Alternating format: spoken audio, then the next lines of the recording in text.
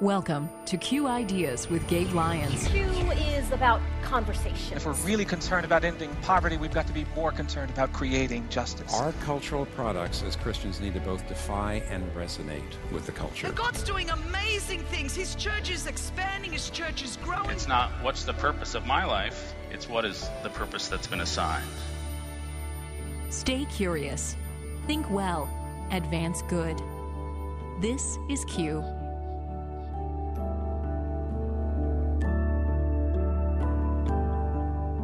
Thanks again for listening to Q Ideas with Gabe Lyons on Faith Radio. I'm Paul Perot with Gabe, and, usually when you listen, you hear some great talks from our Q conferences, or you, Gabe, talking with a friend or a thought leader. But with Q 2020 coming up in about 6 weeks and just the weightiness of the days we're living in, Gabe, you wanted to talk directly to our listeners for the next 26 minutes. There's just some times when I feel like it might just be helpful for me to share with you what's on my heart. What's happening inside my head right now, how I'm seeing a few things play out, my deepest burdens, concerns, vision for the future, and then just let it sit, because I think we do a lot of interviews, you hear a lot of talks as we sit around at Q and try to help you stay educated and informed on where the world's going and how to think well about that. But this last year, this has been one of the years for me where, as I've been preparing for what we're doing this coming April, the weight of it has felt heavier than other years. The burden of it has felt more alive to me, to steward well what God's asked us to do in this moment, in this time.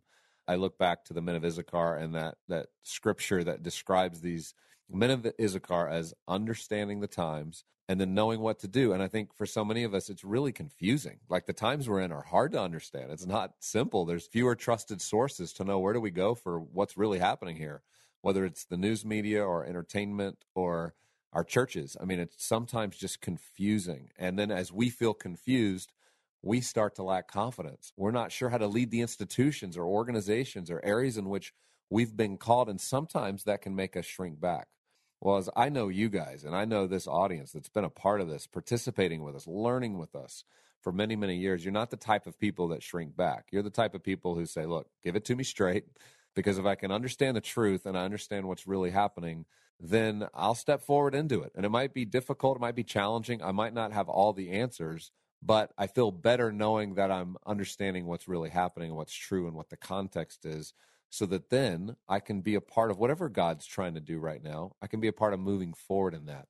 And so I thought what would be interesting is to just let you inside my head a little bit, as I've been planning for months and our team's been working for months. We spend at least a year just preparing for what we're going to do in April. We're bringing together leaders from every channel of culture, from business, politics and government, media, arts and entertainment, people that are leading inside the church, people who are working in the social sector and who care a lot about where the world's going and how we're going to stick together. It's also people who are working in the space of education, whether it's college presidents and those who are professors, all the way to those who are leading high school networks and movements and classical schools. And so this group of people comes together, and in the process of coming together, we listen and we learn, and we start to take in all this information on topics that we've curated throughout the year that we believe are really important for the year ahead. And that's really how I would summarize what we do with this gathering every year. And this year's, it's April 22nd, that 2,000 leaders are going to come sit together around round tables, and we're going to get exposed to what's really happening in the world. We're going to hear from experts who maybe don't necessarily believe the way we believe as Christians, but they're certainly experts in the place that they're gifted and they're skilled and they have experience in. And we think that as Christian leaders, we will benefit immensely when we just sit at the table and we take in from them and we learn from them and we put it through our own process. We run it through our lens of theology, of understanding what God's up to. And in doing so, we become smarter about our times, because if we understand our times, there's built into this idea that we can understand the times and maybe not know what to do, or we can understand the times and know what to do. And our goal with Q is to not only understand the times, but it's to know how to lead. And I think our culture and our world, our churches, our institutions, this decade is going to be a decade of leadership. It's going to be an opportunity for people who've maybe been sitting on the sidelines, maybe been learning, maybe been watching from their experience, learning maybe from the cautionary tales of failure that have gone before us. But you're going to step into leading, and there's going to be a vacuum that will be filled. And the question is, will it be Christians who step in and fill it? Not because we're seeking power, but because we want to be faithful and because we believe the demands of the hour require it. That even in our fear of what it might mean to lead into the future, we still step forward into that because we know that's what God does. That's what God wants us to do. He wants to fill these vacuums with something that's righteous, that's just, that actually leads our friends, our neighbors, our families, our churches to flourishing. And that's what we want. And so there's several ideas that we're going to talk about in April. And I just want to, number one, I want to invite you to be with us in April. If there's any way you can make it to Nashville, please be in the room. There's so much that's going to happen that just never will be translated through watching talks afterwards or even through this podcast. And so come be with us. But here's some of the ideas that we have decided, and I personally have felt just so compelled that we must talk about. And some of these ideas feel heady, right? They're intellectual. They're getting at the root of ideas and what is the philosophy of the world that we're in. So some of this requires a little bit of a deep dive and challenging us to think well. But then on the other side, it's the practical things, like how are we meeting the real needs that are arising in our communities today? And I think as we look at the moment we're in, even in American life, I mean, you've got the 2020 election coming up, tons of discussion around politics, socialism. What will that look like? You've got currently just the continuing growth of the coronavirus, right? A pandemic type thing that seems to be moving cities and communities into being at least on edge, if not completely having to rethink what life will look like for the season ahead. And so we don't know where that's going to go. And so even in all of that uncertainty, what is it that we can trust? What is it that we can look forward to? And one of the format things we're adding into Q this year that I'm excited about, because for 14 years now, we've done talks that were 18 minutes in length and 9 minutes in length. But what I decided to add this year is I wanted to limit the topics to about 30 this year. And I wanted us to have 6 different topics that we're going to spend 27 minutes on.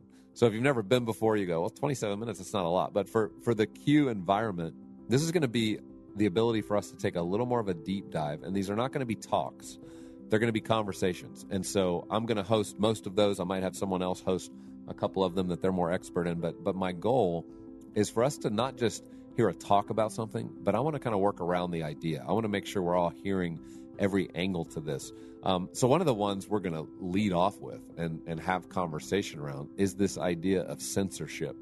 And for some of you, you have heard this term thrown around, and I know in any of these kind of situations it can be overused. People can be kind of crying foul when they shouldn't be. But the reality is, I think everybody's becoming pretty aware that certain ideas are being allowed to move forward in this current digital world and others aren't. And what is it about the ideas that aren't able to move forward that is the threat? And what is going on with that? And what is it that we need to understand about an environment that starts to censor ideas and censor speech? I think for us as Christians, we need to be aware of this. Some of the ideas that Christians believed and have believed throughout all of time have been countercultural. That's kind of been the point. We have different views of money, different views of power and how it should be used, of sexuality. There's some deeper ideas here that are just countercultural. So when you have countercultural ideas and you have structures in place and you have companies and you have large conglomerates that are coming together and going, look, we're going to start labeling different ideas as bad ideas for society, and we don't want those ideas to move forward on our platforms. Well, that's a new dynamic for the American church. Now, our brothers and sisters in other countries have for decades and centuries dealt with what it means to spread ideas in different ways. But what does that look like in American life? Well, we're going to talk to Robert Epstein, who is somebody who's been a whistleblower on how Google and other places, Facebook, in fact, and others have censored ideas. And what is it about those ideas, whether they're labeled hate or whether they're stirring up dissension, whatever it might be. I want to get into that. I want us to understand what is happening. I want to hear from an expert who's analyzed Google search, Facebook, understood how this plays into our politics. Another big idea that I want us to talk about, a term that I hadn't heard a lot about. It's been a little more modern for me to think about this, and it's the idea of cultural Marxism. And it really plays into kind of what are the roots underneath the idea of socialism. And I think for this year, If you're a leader and you're not thinking well about socialism and able to have those conversations, then you're missing out, because we understand the next generation, this is a big idea to them. And the conversation has moved quickly towards further and further left ideas, more radical ideas that really relate to government being more in charge of our lives, of the government being smarter and better and more equipped to help human beings and populations flourish than just sort of the free market of ideas and capitalism. I want to go underneath that. I want to better understand, what is this ideology and where has it existed in the past? And what is it about it that actually competes with Christian ideas? Why does it sound so good? Is it because it sounds like the truth in some ways? And in what ways is it still false? And let's better understand that philosophy. If we understand that philosophy as leaders, we're going to be able to spot it more easily. We're going to be able to understand how to counter the really bad ideas of Marxism that lead to death and not to life versus freedom and liberty. And so we need to understand that as Christian leaders. So I'm going to have a long conversation around that topic. The other things that I'm thinking a lot about for our moment from a theological perspective is the idea of sin. Here's a word that isn't necessarily censored, but man, people don't want to talk about sin. It's a difficult thing to talk about. It's a word that's not used as much as it would have been used if we just go back a few decades, even coming from many pulpits and churches. We don't necessarily understand the ramifications of sin, and sometimes we don't even recognize the spiritual battle that's going on. Well, I want to make sure at Q, we're talking about that. We're talking not only about the spiritual battle, but we understand how sin works. The more we can understand how it works, how insidious it is, how it distorts, how it changes our imagination, I think we're going to be better leaders. I think, again, we're going to be able to spot, where's this happening in my own life? How can I possibly lead others towards righteousness if in my own life, in my own heart, I haven't done that? We're going to emphasize prayer this year and the power of prayer. This spiritual battle is real, but sometimes it's not as cool to talk about, right? Because it's not something we can control. It's not something we can necessarily see. And yet, as I read scriptures and I understand the New Testament, I understand that the main warning I'm hearing all the time, hey, look out. There is something being waged way bigger than you. And if you're not awake to that, then in many cases, you might actually be falling prey to it. So at Q, let's talk about that question. What is the role of prayer? How do we labor in prayer? How do we make sure it's incorporated into our churches, our organizations, and just the way we're thinking? Some of the current issues, though, that I think are so important that we talk about this year, one is our suicide epidemic. We know that suicide is robbing the lives of so many. We've seen those numbers skyrocket, not only in middle-aged, what's being called deaths of despair, where 35 to 55-year-olds are taking their lives, sometimes through suicide, sometimes it's through opioid and prescription drug overdoses, others it's through their liver disease that's happening in large part to alcoholism. But what we understand is people are losing hope, and because of it, they're dying. And some of those are actually killing themselves, taking their life. See, I think this is the ultimate of spiritual warfare. The enemy wants to take life. That's what he loves to do. He wants to steal life, steal hope, wants us to sit in despair. And we can't allow that. We have to come back against that. We have to understand what's happening and how our children and our teens are being twisted to, in some ways, almost see suicide as an option, as a way to kind of get out of the struggle. And we know this is a lie that snuffs out life way too early. And so we want to better understand from an expert who's really been helping, for the most part, women walk through suicidal struggles over the last 3 decades. She's going to help us better understand the current situation of that. But then beyond that, what is it that never has changed about this discussion? What are the truths that really outlast the current cultural trends? And how can we be better equipped as leaders within our own homes, our families, our communities to recognize this and to be an antidote to that, to bring hope to these situations? Another current issue that we're going to talk about that's obviously very controversial right now. If you have teens, if you're engaged with people who are working through identity issues, it's the idea of gender. What does gender mean? What does it mean for those who deal with gender dysphoria? Over the years, we've talked about this at Q. We think it's very important to understand the reality of that feeling and what it is and to uncover that. But this year, we want to help you think well about that. And how can you help those who are thinking through that for themselves, have all the good information, the best information about how to approach that, how to understand In what ways should those feelings be validated? And in other ways, is there something about this that's insidious that in some ways is actually taking you away from who you were designed to be? And so this is controversial. This is one of those topics and issues that it's hard to talk about or find spaces to talk about. At Q, we're going to talk about it. We think it's critical that we as leaders are understanding this conversation because it's really not only about gender. It's about this idea of what does it mean to be human? What does it mean to know our identity? What does it mean to operate in confidence from who we've been designed to be so that we can experience fulfillment? And I know last year we had a wonderful panel and discussion around this where we got to hear the story of a young lady who's walking through this now. And it was very powerful, very impactful for everyone listening. But I think this year it's just getting more and more important that we think well about that particular topic. In addition to that, of course, we're going to talk about the election. I mean, the 2020 election and how Christians should be operating within that space is such a big conversation. There's been a lot of debate within the Christian community, and you have all these, you have these kind of three different views. You have those who absolutely love Donald Trump and defend everything that he does. You have those who just cannot stand Donald Trump, right, and are never Trumpers or have decided there's no way a Christian could vote for this man. And then you have a bunch of people in the middle who maybe are pragmatic, who are saying, look, I don't have any better options. I don't know what to do. I'm trying to vote for policies that I support, but I don't like this. I don't know what to do. And so you have a bunch of Christian leaders now feeling like they have to choose sides, have to pick which way they're going to approach this. And so at Q this year, I'm excited to open up that conversation and that dialogue. We're going to have with us Eric Metaxas, who's really defended. He would fit in that category of somebody who's been very pro-Trump, who's defended a lot of his decisions, who sees him as the better from a pragmatic perspective than any other candidate in the last election and in the coming election.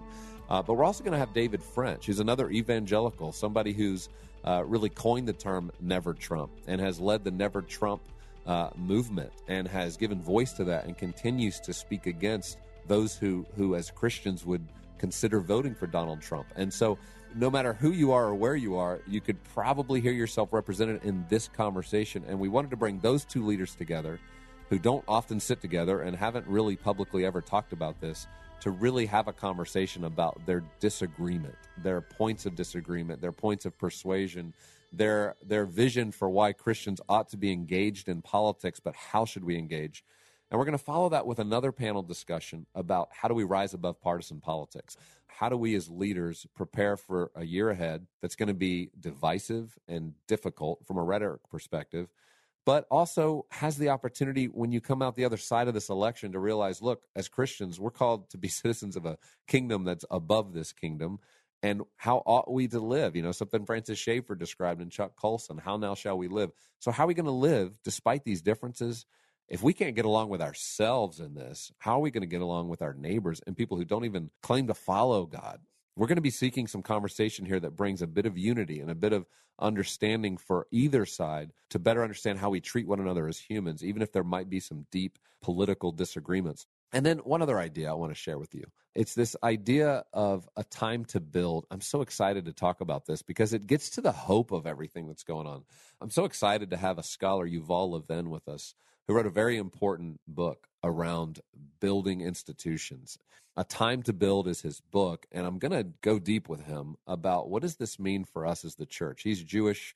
He appreciates history. He appreciates institutions, and essentially is going to help us better understand why we're feeling a fog right now, why we've lost confidence in so many of these institutions, whether it's the church, whether it's our government, whether it's our news media. Not only why is it happening, but what opportunities being created. And this goes back to that vacuum I was describing at the beginning, this vacuum for leadership. And I want us at Q, and I want you as leaders, wherever you've been called, to see yourself as somebody called to lead. And leadership in the season ahead will not just be retreat. It will be building. It will be filling the vacuums. It will be taking those walls that have fallen down, as Isaiah 58 talks about, and restoring the streets we dwell in, restoring what it means to have a civil public square, restoring what it means for ideas to move forward and for disagreement to happen, but in a civil way.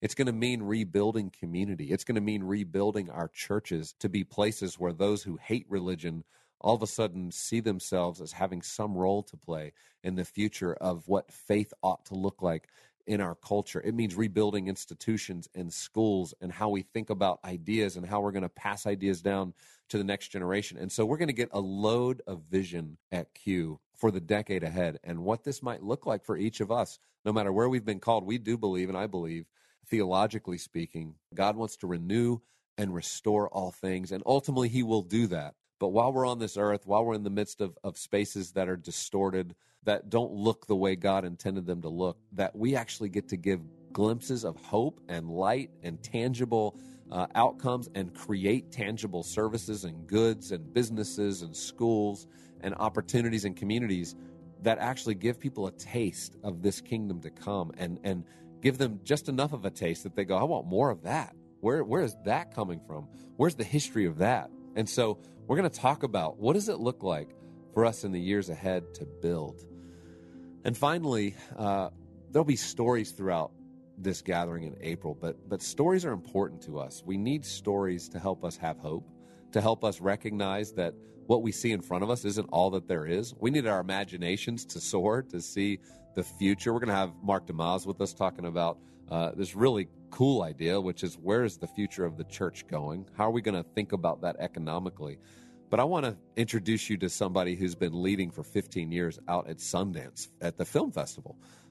You're going to hear from John Pretty, who leads an organization called Windwriter, but you're going to hear a dialogue between him and his friend, who's the executive director of Sundance, talking about how over 15 years there has been a relationship formed between a man who brings together hundreds of Christian youth and college students and 20-somethings to take in the film world, to better understand the art, to talk to the directors and filmmakers, and to just process that through their own lens.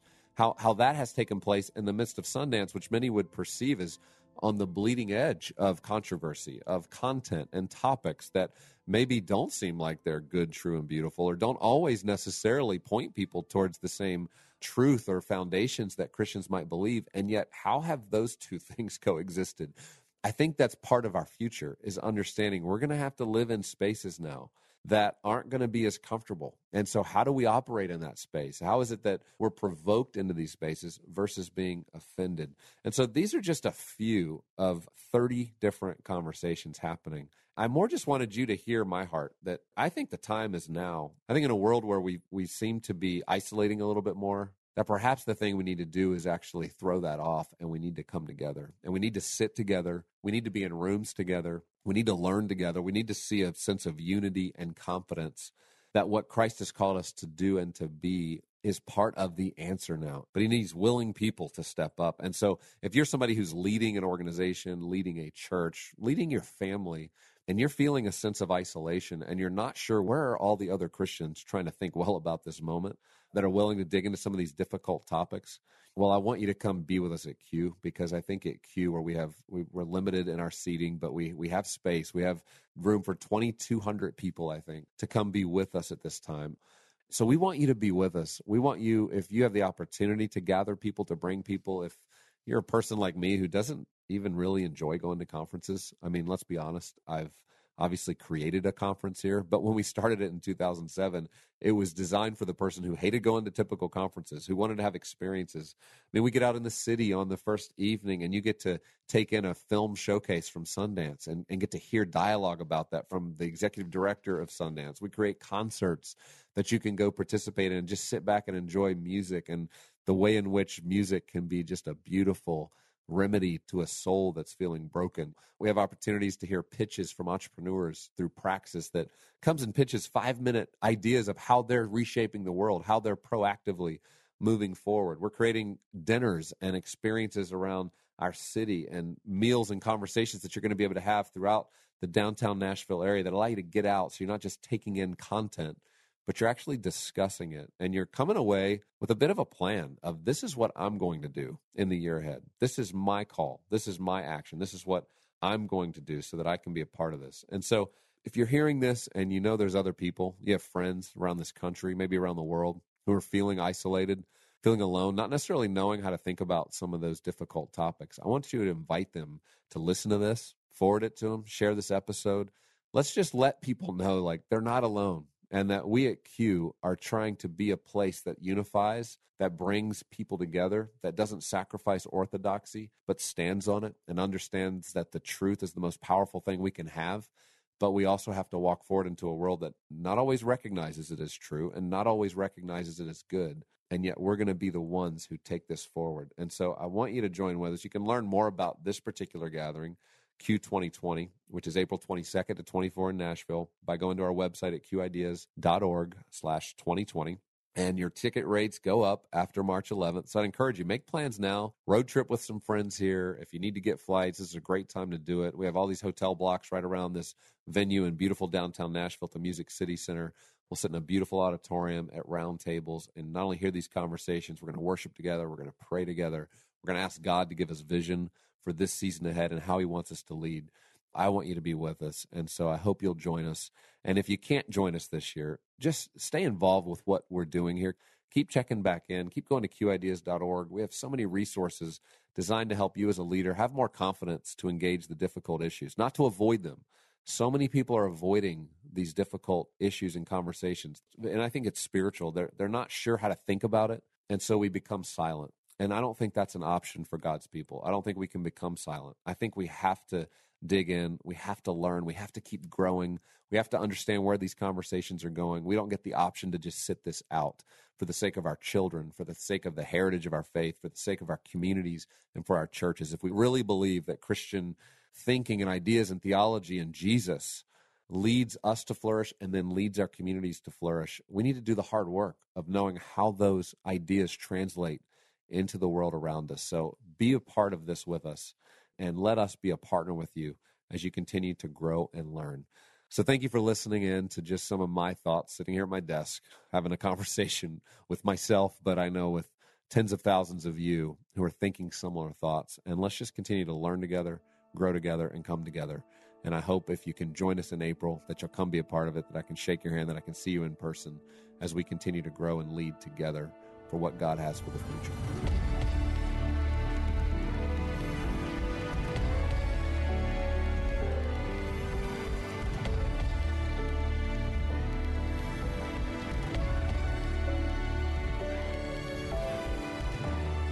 This program is made possible in partnership with Faith Radio and Northwestern Media.